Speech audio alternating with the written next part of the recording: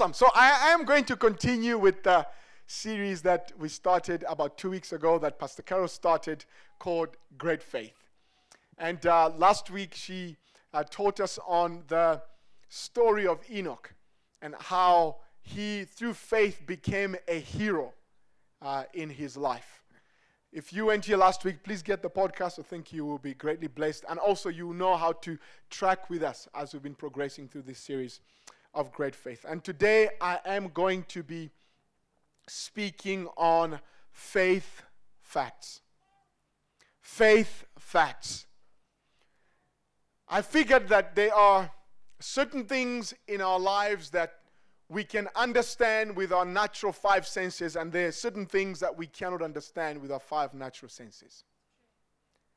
But it does not mean that the things that we cannot understand with our five natural senses do not exist.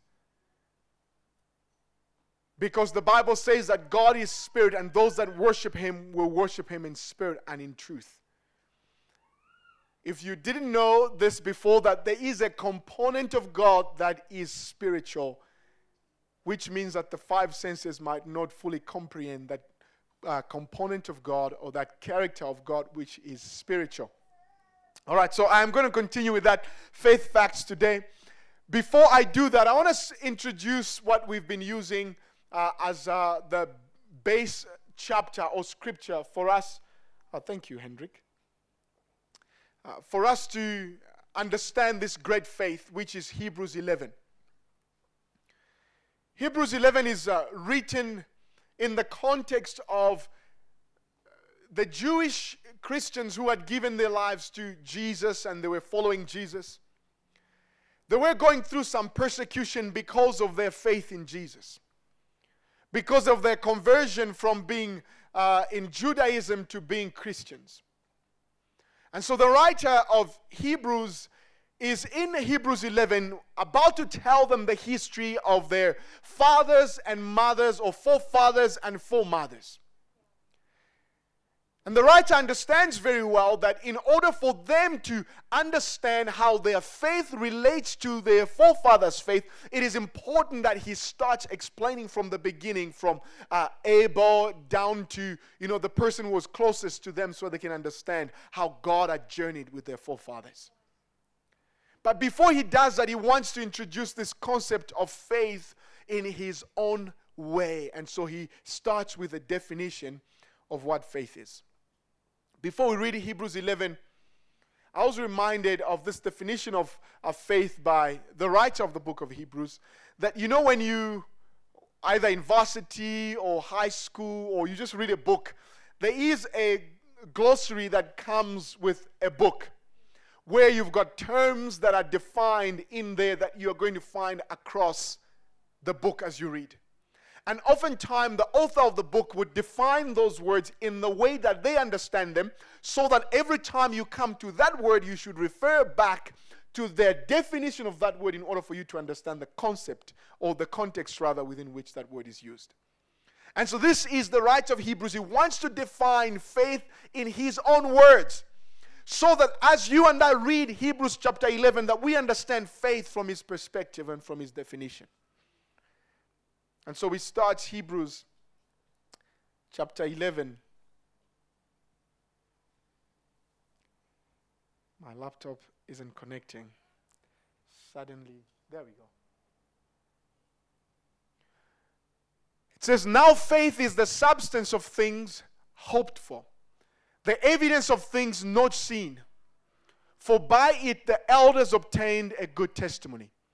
By faith we understand that the worlds were framed by the word of God, so that the things which are seen were made of things which are, so that the things which are seen were not made of things which are visible." Let's pray. Father, we thank you this morning for your word. Thank you that your word brings life. Your word brings healing. Your word brings strength. And so we receive your word in Jesus' name. Amen. And so the writer defines this word. He says, faith is the substance of things hoped for, and it is the evidence of things not yet seen. He paints a picture of two realms. One is the realm of your hope, and another is the realm of things that you have not yet seen, which you cannot hope for, but they're there. He says, so faith is both. It is the evidence and it is the substance. Faith is the material value of your hope, he says. He says when you've got a hope for God to do something in your marriage, or a hope for God to open a door for you on your job, when you've got a hope for something, and when someone asks you, why do you hope the way you hope, that the material value that validates your hope is the faith you have in God. He says faith is the substance of things that you hope for, and it is the evidence of your conviction. Because your conviction is based on the nature and on the character of God, not necessarily of things that you have seen and experienced. And so he's saying, when you look at this and the bigness of God, and you look at your life, faith becomes that thing that validates the fact that God can perform something in your life that you cannot do for yourself. So he wants us to, as we journey through Hebrews 11, he wants us to have this mind of understanding the definition of faith.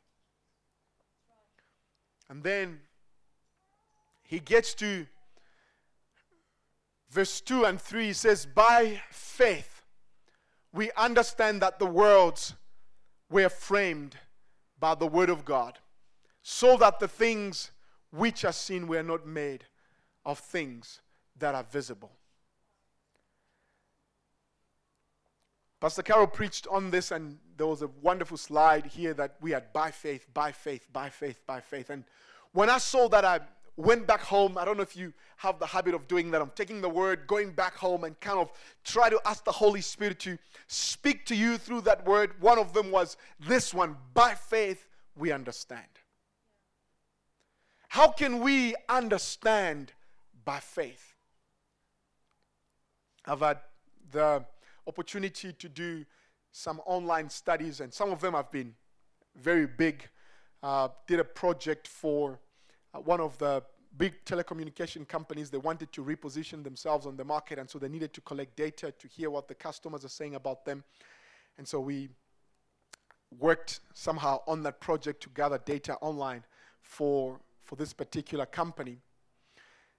And if you've been in anything, if you've done a research study for your master's, PhD, or whatever form of study that you have done, when you gather the data, it doesn't always line or align with your subjectivity and your bias.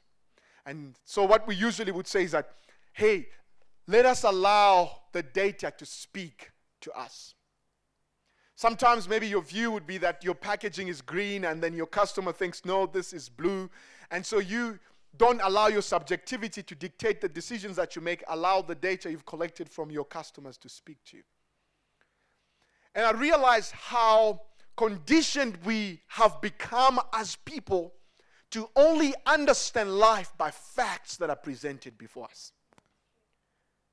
That you want to understand your life by the facts that you know about your life. You want to understand even the dealings of God with you based on the facts that can make sense to your natural senses. And so the writer is introducing us to a different realm of understanding, which is understanding by faith. My mother-in-law retired in December last year, and she's just looking forward to starting to spend her retirement money. So she wanted to have a telecom internet installed in her house. She happened to be at our house that particular weekend, and she wanted me to call the telecom guys for her and so forth and so on. But my mother-in-law is amazing at asking questions about questions. I don't know if it's a thing about mothers when they start to grow a little bit older, they then want to ask more questions. But anyway, she was asking me about the router. What is inside the router? Why is it connected to the internet? Is it going to be able to Wi-Fi? Is it going to be able to do all these things? And I said to her, I tried, because she wanted to really know how the router works in connection with your Wi-Fi and the internet, because she wanted to have a router in her home for the first time, because she hasn't had that before. Now, I tried to be David, who has a master's in physics and understands science. I just try to use wavelength and wave. I just said things. I can't remember what I said, but something made sense to her. And so because she agreed to having it, I suppose it made sense. And so she installed that. But in preparation for this message, I realized how much trust we put in people that create products that we use without necessarily having to understand them first before we use them. That how many of us would open a router and see all the wires that are connected and should be connected before we actually buy the router? All we want to know is it going to work? Is it not? I trust the manufacturer who made it, because they have a better understanding than me. And sometimes understanding by faith requires us to relinquish our own desire to fully understand the dealings of life and rely on the one that created life, because he has a better understanding of our lives. It says, by faith we understand that the worlds were framed by the word of God. I was reminded of Abraham and Sarah. God comes to this couple and says to Abraham, I want you to leave your father's house and your mother's house and go to a land I will show you. If you're a man and you're married, I think the Bible should have said God appeared to both Sarah and Abraham, because it's a lot of work to have to convince your wife to leave and go to a place you don't know where you are going. You're just going by the word of God. And Abraham agrees to following God, and so he's going with God. Probably he may have convinced his wife that I met God and God told me he's going to provide for us. Let's go. At 75, they begin the journey with God. The Bible goes to describe how wealthy they were. They had so many things, but they were lacking in one area. They could not have children. Year after year, I believe maybe Abraham started trusting God when he was 75. God is going to do it. God is going to do it. God is going to do it 20 years ago. God is going to do it 22 years. God is going to do it. And time is going until Sarah becomes unable to bear children. And every time they're looking at 1 year, another year, the other year, maybe the faith they had begins to get shaken because, well, God, the facts of life are beginning to gather against the faith we have in our heart. The facts are beginning to prove wrong, that your word isn't really working, because all the facts now are pointing to the fact that Sarah is unable to have a child. To the point that they plotted to have a child outside of the plan of God. And that's how desperate they were. But this is what the Bible says about them. It says, and not being weak in faith, he did not consider his own body already dead, since he was about 100 years old, and the deadness of Sarah's womb.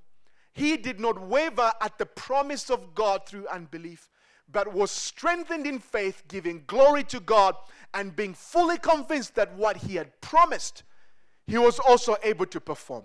And therefore it was accounted to him for righteousness.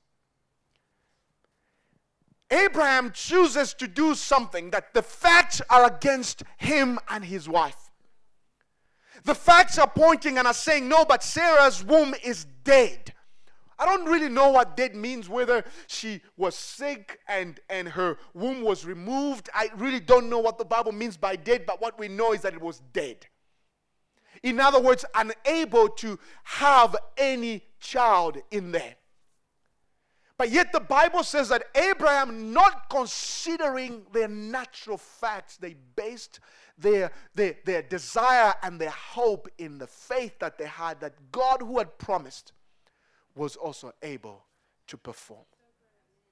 What do you do, family, when the facts of life are contradictory to the purpose of God over your life?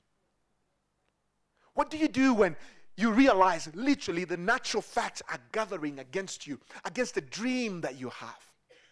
You have a dream to one day start a business, but every time you try to stand up, somebody will tell you the environment isn't conducive for you. Maybe your idea would not work for this market. Every time you apply for a promotion, somebody tells you, but the facts are against you. You are underqualified. You can't get here. You can't get there. What do you do when all the things that are needed for you to get there, you don't have them because the facts are against you? Abraham is faced with a situation where the facts are against him, but the Bible says, not considering the facts, he placed his faith in God. Abraham knew that his wife's womb was dead. He didn't deny the fact that that was their reality. But he had an understanding that there is another reality. That reality was never going to limit them from experiencing the other reality. I'm not saying you should, if you've been diagnosed with a sickness or something, that you should just go around denying what that is. Abraham not considering Sarah's womb meant that they did not allow their external facts to pollute their internal faith. And what did I say? Internal faith. Whatever faith. There we go, Lord. That's the word. Internal faith. Thank you. That they did not allow their external facts to pollute their internal faith. That you can live life having everything outside pointing to a contrary direction to the direction God has on your life, but you can still have faith in the inside to believe that God will take you where He says He'll take you. And so Abraham, not considering the deadness of Sarah's womb. Another scripture that Paul speaks about in Ephesians 3 verse 20 says, now to Him who's able to do exceedingly abundantly above all that we ask or think, according to the power that works in us. There is a God who transcends the quantity of the facts that you have in the natural. It says that to Him who is able to do exceedingly abundantly above all you can ask or think. In other versions it says, or imagine. You know, life has this thing of, have you ever been stressed just by imagining something, and the impossibility of achieving it already stresses you before you even start doing it? Like just the idea of doing it already gets you into depression. And God says, beyond what you can imagine about your marriage, what you can imagine about your career, what you can imagine about your children, there is a God who can do exceedingly abundantly beyond and above that. That you are not limited to the natural facts that you are being faced with right now.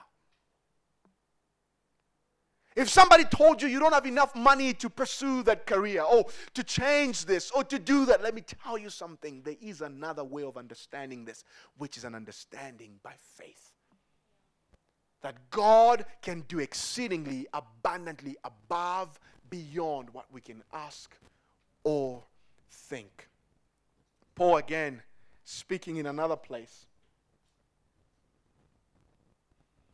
In Philippians chapter 4 verse 7, he says, and the peace of God which surpasses all understanding will guard your hearts and minds through Christ Jesus. I said this in the first service, that I've never suffered from mental illness or depression.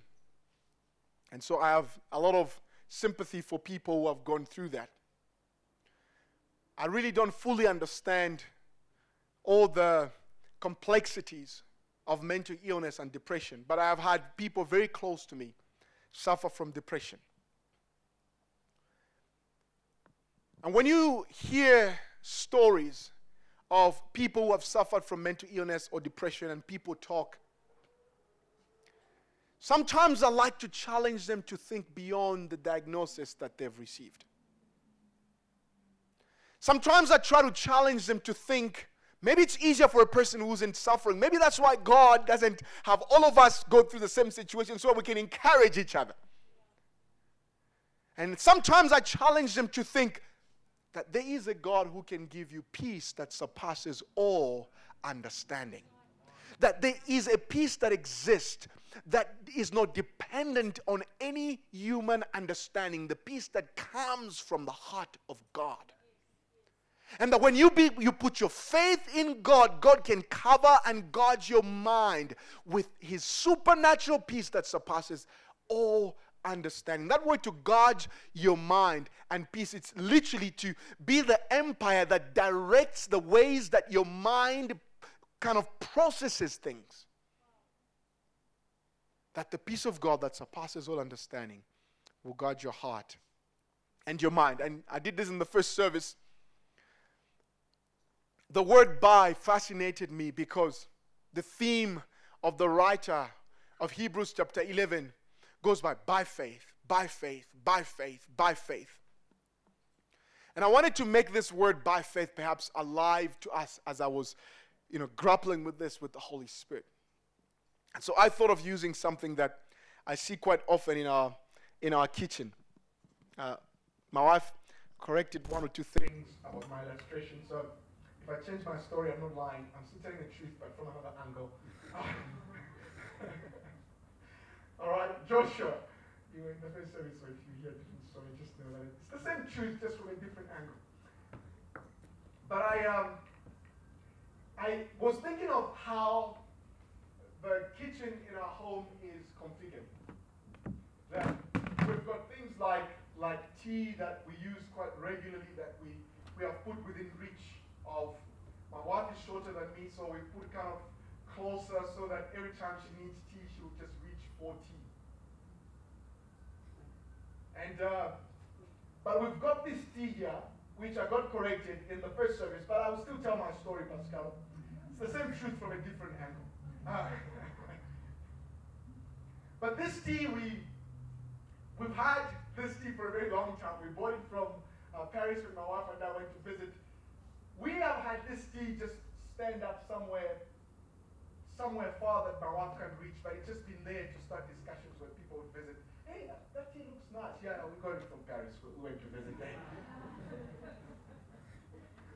So it's there, but it's not within her reach because it's far, because we don't use it regularly. Then we've got smecta, which we use every time we come from a wedding.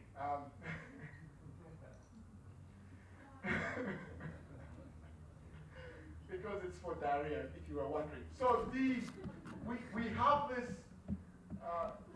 somewhere within reach where we come from a wedding, because I don't know what's up with weddings when you... And then we take it out another winter. And so if my wife would be looking for this, she would have to interrupt my soccer watching and say, "Babes, can you please fetch that for me?" All right, so I would have to stop what I'm doing because I am taller than her to go and fetch that for her. And I thought how life can be like this sometimes. That there are certain dreams in your life that look like they're beyond the reach of your height.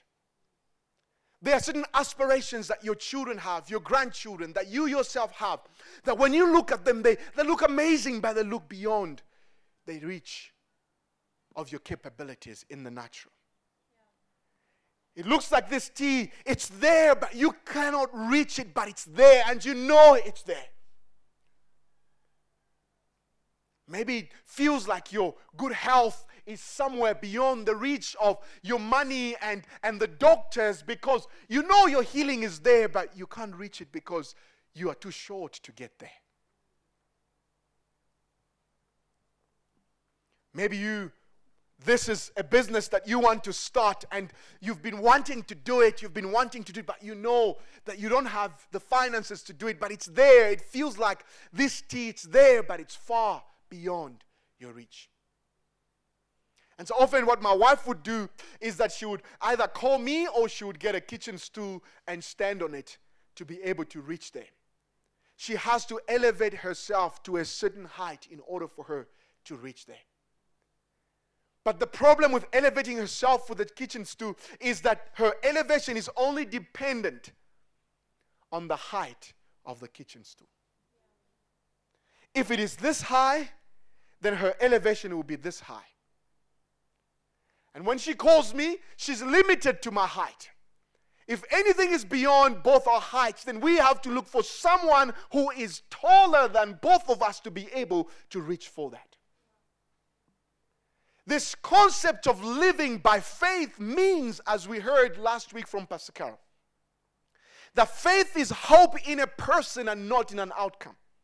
In other words, if faith is hope in a person and not in an outcome, then when I say by faith, I am doing it by the faith I have in the God who is taller than me, who is stronger than me, who is more powerful than me. And by Him, I can reach to the things that I couldn't reach by my own strength. And so the whole concept of living by faith simply means that I fully surrender my own capability and strength and embrace the strength of the one who is stronger and more powerful and taller than me, who can reach places and things that I cannot reach in my own strength. And that's the concept of living by faith. I don't want the sum total of my life to be based on the facts that are there naturally. If who I am today was the sum total of my own thoughts and my own strength and my own doing, then I would be limiting myself, because there's a God who is unlimited. That when I relinquish my own ability to trust in my own strength and embrace on His strength and surrender fully to His strength, then I know that my life becomes limitless, just like He is limitless. The concept of living by faith. 2 points I wanted to bring, which I didn't get an opportunity to do in the first service. Where are my points? Where are my points?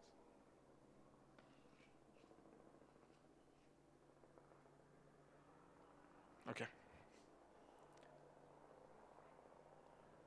There we go.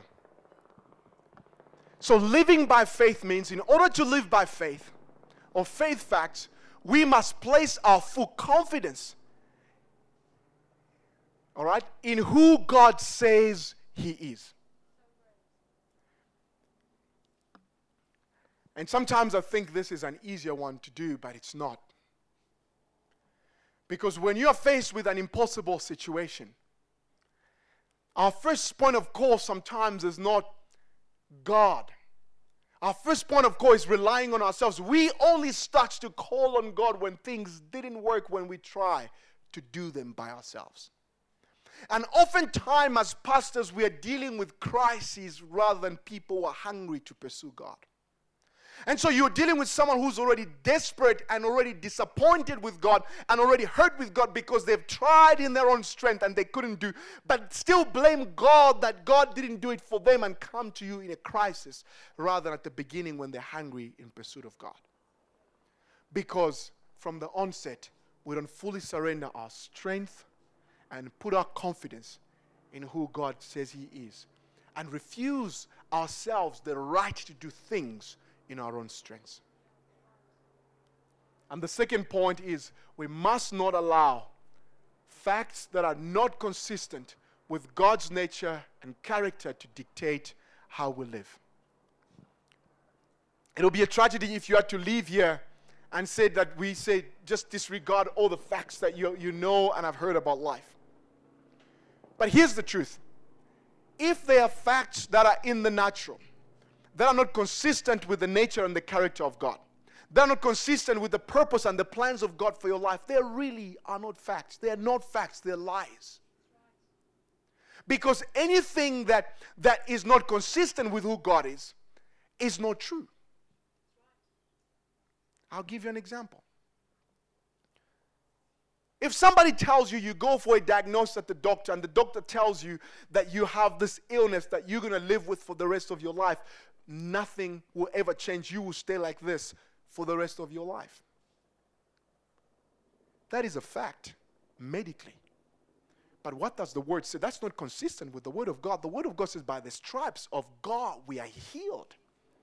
Yes, I might be naturally ill right now, but the word of God, which is the eternal truth, tells me that by the stripes of Jesus Christ I'm healed. Therefore, that is not a fact that I should allow to dictate how I live my life. It is a lie, and I should reject it.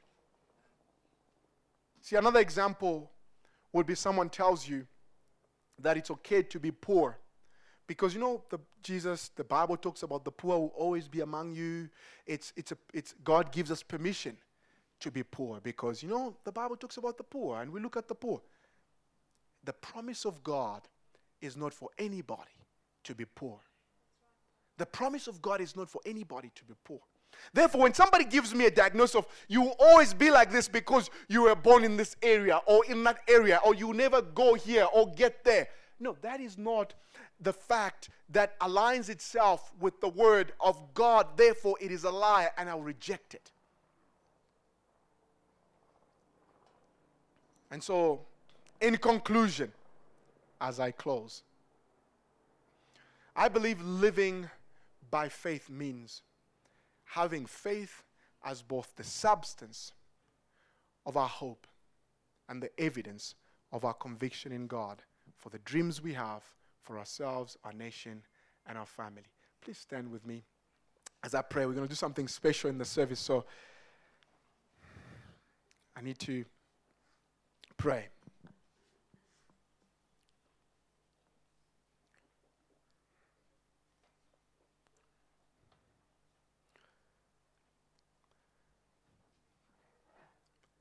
Someone said to me at the end of the first service that sometimes we say seeing is believing. But I think what I've taken out of the message today is believing is seeing. And there's a lot of truth to that.